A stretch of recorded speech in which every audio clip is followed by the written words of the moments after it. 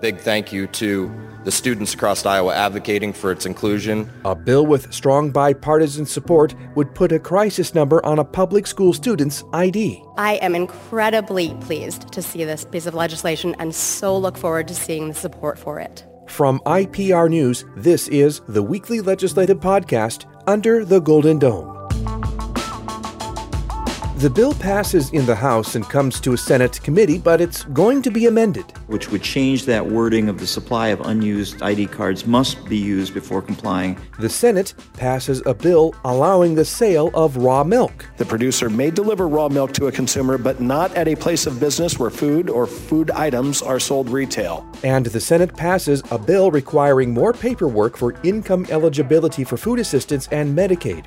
Republicans suggest any savings it yields could result in lower taxes. Those are the policies that allow Iowans to invest in their communities, not public assistance programs. But with an income threshold below $50,000 for a family of four, Democrats say it doesn't incentivize recipients to seek a higher wage. This bill is an attack on everyday Iowans who are struggling to get by. This is Under the Golden Dome for the week ending March 31st, 2023. As the final weeks of the legislature approach, the chambers are passing mini bills, like one that gives public school students a phone number to call for help. Republican Representative Ray Sorensen is the floor manager. This bill requires public schools to print on either or both sides of student ID cards the Your Life Iowa telephone and text numbers for grades 7 through 12, and they may issue for grades 5 and 6. Your Life Iowa is a 24/7 service from the Iowa Department of Health and Human Services for people who are in a crisis to call for help. There are many resources available at Your Life Iowa, which is available to all Iowans, including an app for your mobile devices. When you don't know who to turn to about a problem with alcohol, drugs, gambling, suicidal thoughts, or any mental health, Your Life Iowa is available with 24/7 free, confidential support and will connect you to the proper resources. Simply dial 211. For me, if it could save even one life, maybe a kid looking for help, for a lifeline, it's worth the small amount of ink to simply print it on student IDs. Student organizations have advocated for something like this for several years.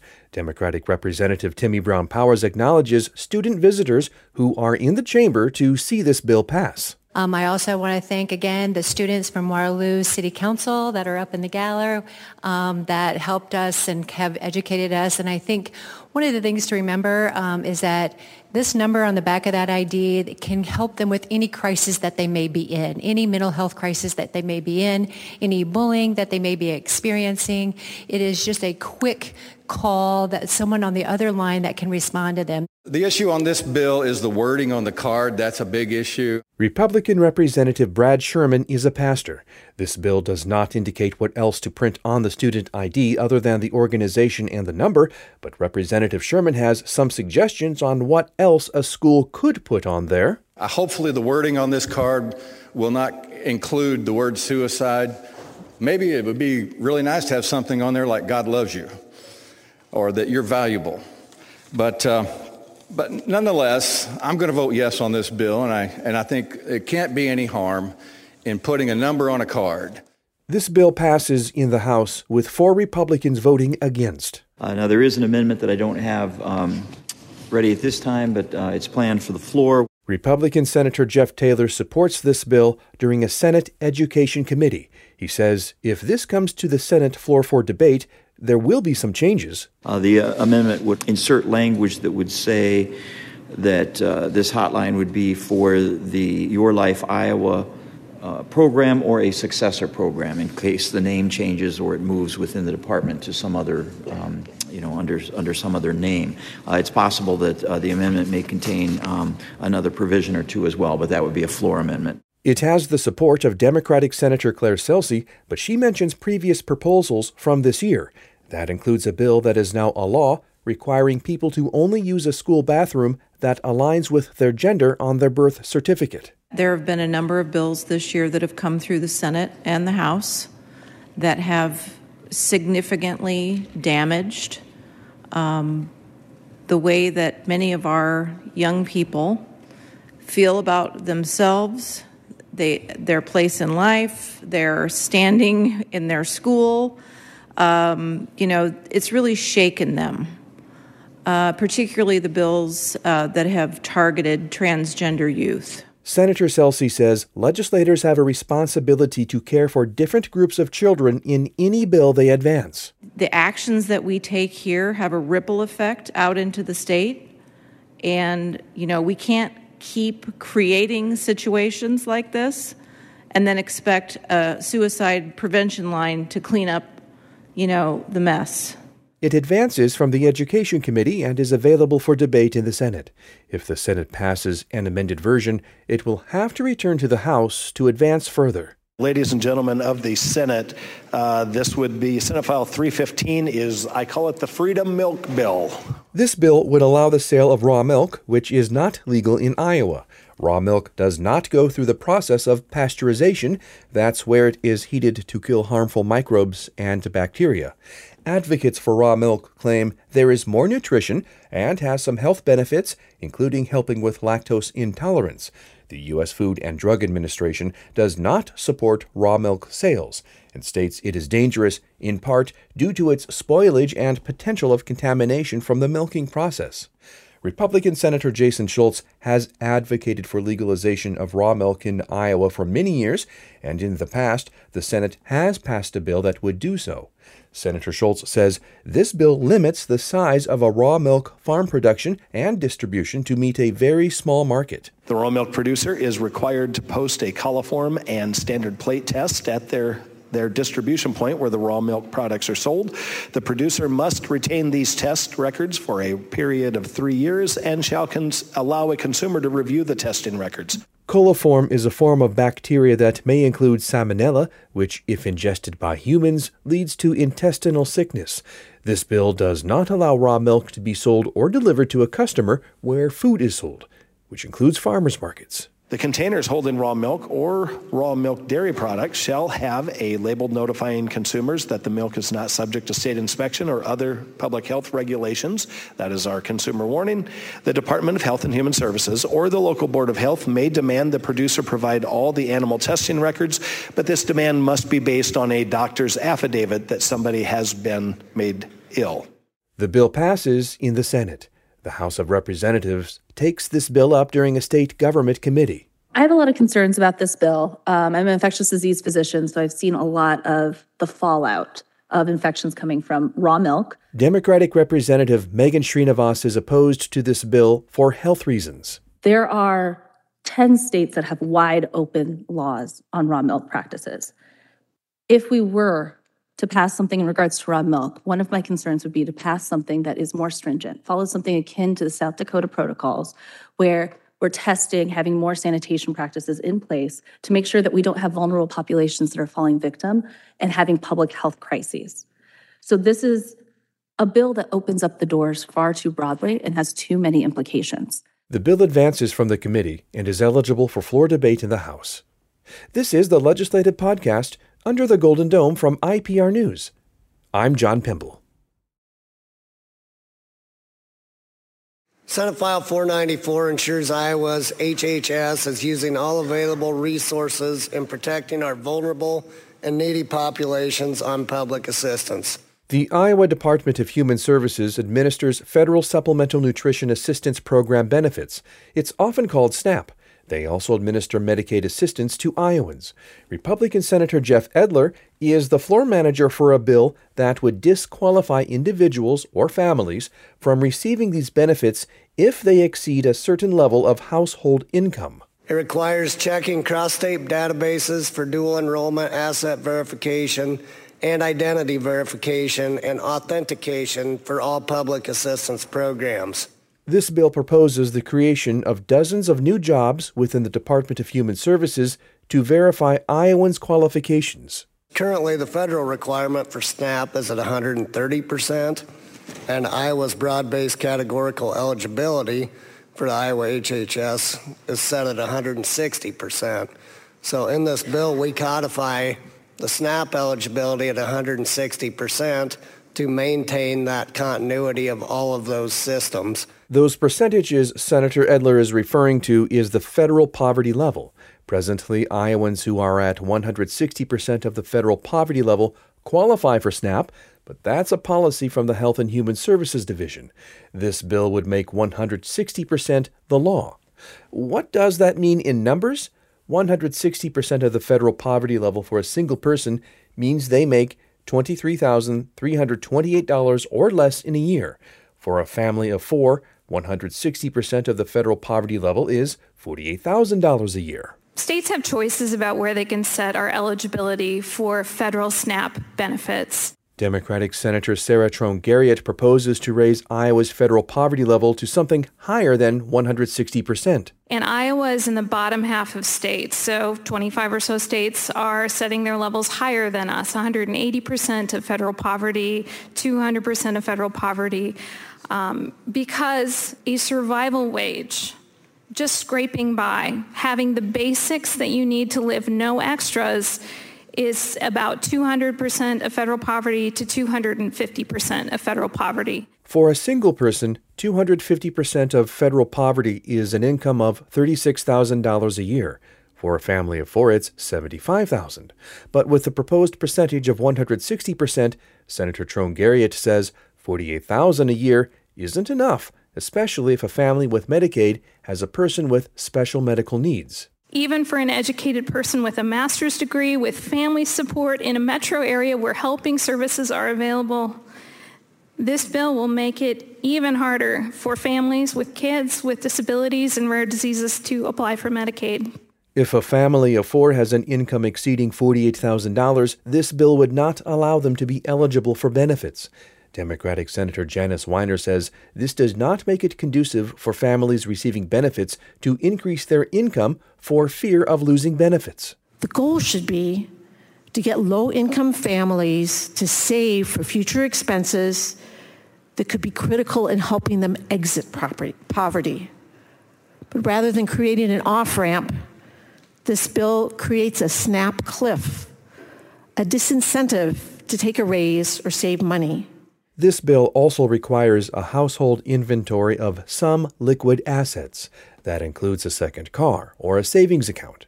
In most cases, if the value of these kinds of assets exceeds $15,000, a household would not be eligible for benefits. Jesus said to them, "They need not go away. You give them something to eat." Much of the Democratic opposition to the bill comes from Senator Sarah Trone Garriott. She is also an ordained minister in the Evangelical Lutheran Church and begins to cite passages from the Bible. For any Christian in the room, Jesus' intent is pretty clear here. No Bible study needed. When the followers of Jesus want to say, these hungry people should take care of themselves, not my problem, not my responsibility, we don't have the resources, there's too many of them for us to help all of them, Jesus is unequivocal to his followers. You give them something to eat. Senator Trone Garriott is referencing Republican Senator Jason Schultz, who earlier in the day led the Senate's daily prayer. I think that the generic will and character of Christ was described and yet out of context, so it can't be allowed to stand. Senator Schultz responds as he supports this bill. All throughout those descriptions, the couple of quotes that I remember was, "You feed them."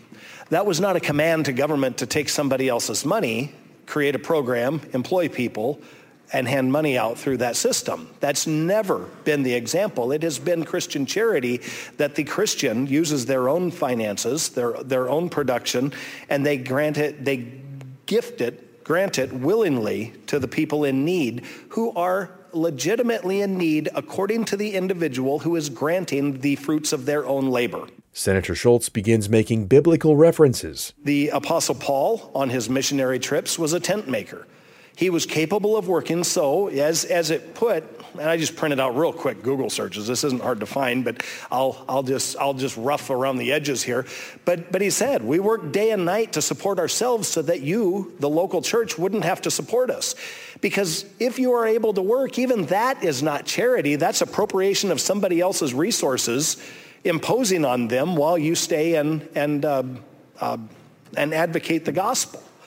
So he didn't even do that. He worked to pay his own way. He then wrote Second Thessalonians, which is the fundamental basis for the Christian work ethic. And among those words that he wrote, inspired by the Spirit, is, if a man does not work, neither shall he eat. This generates a response from Democratic Senator Bill Dotzler. His statement that the man that doesn't work shall not eat shows his complete lack understanding of the number of people who are working in this state that don't make enough money to feed their families and qualify for SNAP. They're not sitting at home on their butt. They're working. The bill passes in the Senate on party lines. The same Senate bill comes before a House Appropriations Committee with Republican Representative Joel Fry. This bill has 12 sections. It has really 3 or 4 key areas. One is it requires real-time eligibility systems to be in place for verification, requires assets to be reviewed prior to the enrollment of SNAP with reasonable allowances. It codifies the Iowa current SNAP income threshold levels, and it requires cooperation with child support services as a condition for eligibility with Medicaid. The 11th section requires someone to be up to date with their child support and requires the Department of Health and Human Services to make rules to administer this provision. For the aspects that confirm income eligibility, the state will have to create at least 200 full-time positions. That will increase the state's administrative spending to around $7 million a year as this program is phased in over the next 2 years.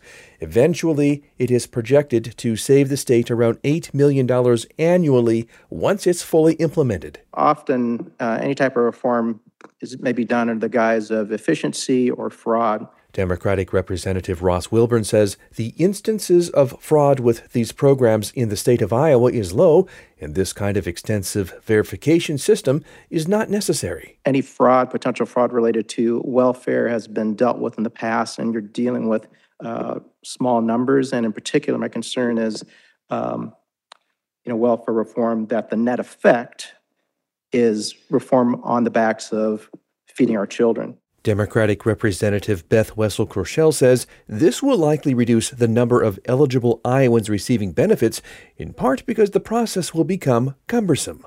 Whether it's your intention to kick people off or not, this bill creates administrative hurdles to knock children and families off of food assistance.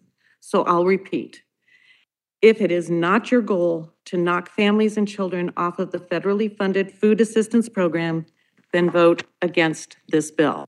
Democratic Representative Sammy Sheets says he is surprised that Republicans, who often blame national Democrats for high inflation, are proposing this bill. I've heard over the past couple of years during the campaign about the majority party talking about the 40-year high prices that we're facing, and it's real. Working Iowans are facing the highest prices they've seen in 40 years. And to have legislation that would kick working people when they're down, which is what this Senate file will do, it's the wrong time to have this conversation. We should never be having this conversation. We should especially not be having it at a time when people are facing as many crises and challenges as working people in Iowa are today. Because this bill is presented to the committee on the last day that has a legislative deadline for most bills to advance from both a Senate and House committee, Republicans do not speak in favor during this meeting. But before this bill potentially comes before the House chamber, Democratic Representative Timmy Brown Powers says the public may have a chance to formally weigh in. We are calling for a hearing just because we have some concerns with the unintended consequences of this legislation coming over from the Senate. Representative Brown Powers says some aspects of this bill, like overhauling the computer systems for the Department of Health and Human Services, is something she supports. I 110% support the new data system and getting online so that we are talking to each other, and those services are making sure we all know what the right and the left hand are doing. I understand that. And so if I could strike part of this bill, that would be ideal for me. And we would just run and support and finance that whole data system. In the past few years, similar proposals have passed in the Senate, but stalled in the House. But with this House committee advancing this Senate bill, it is eligible for debate. And if this committee's action is any indication, there is forward momentum for this bill's passage.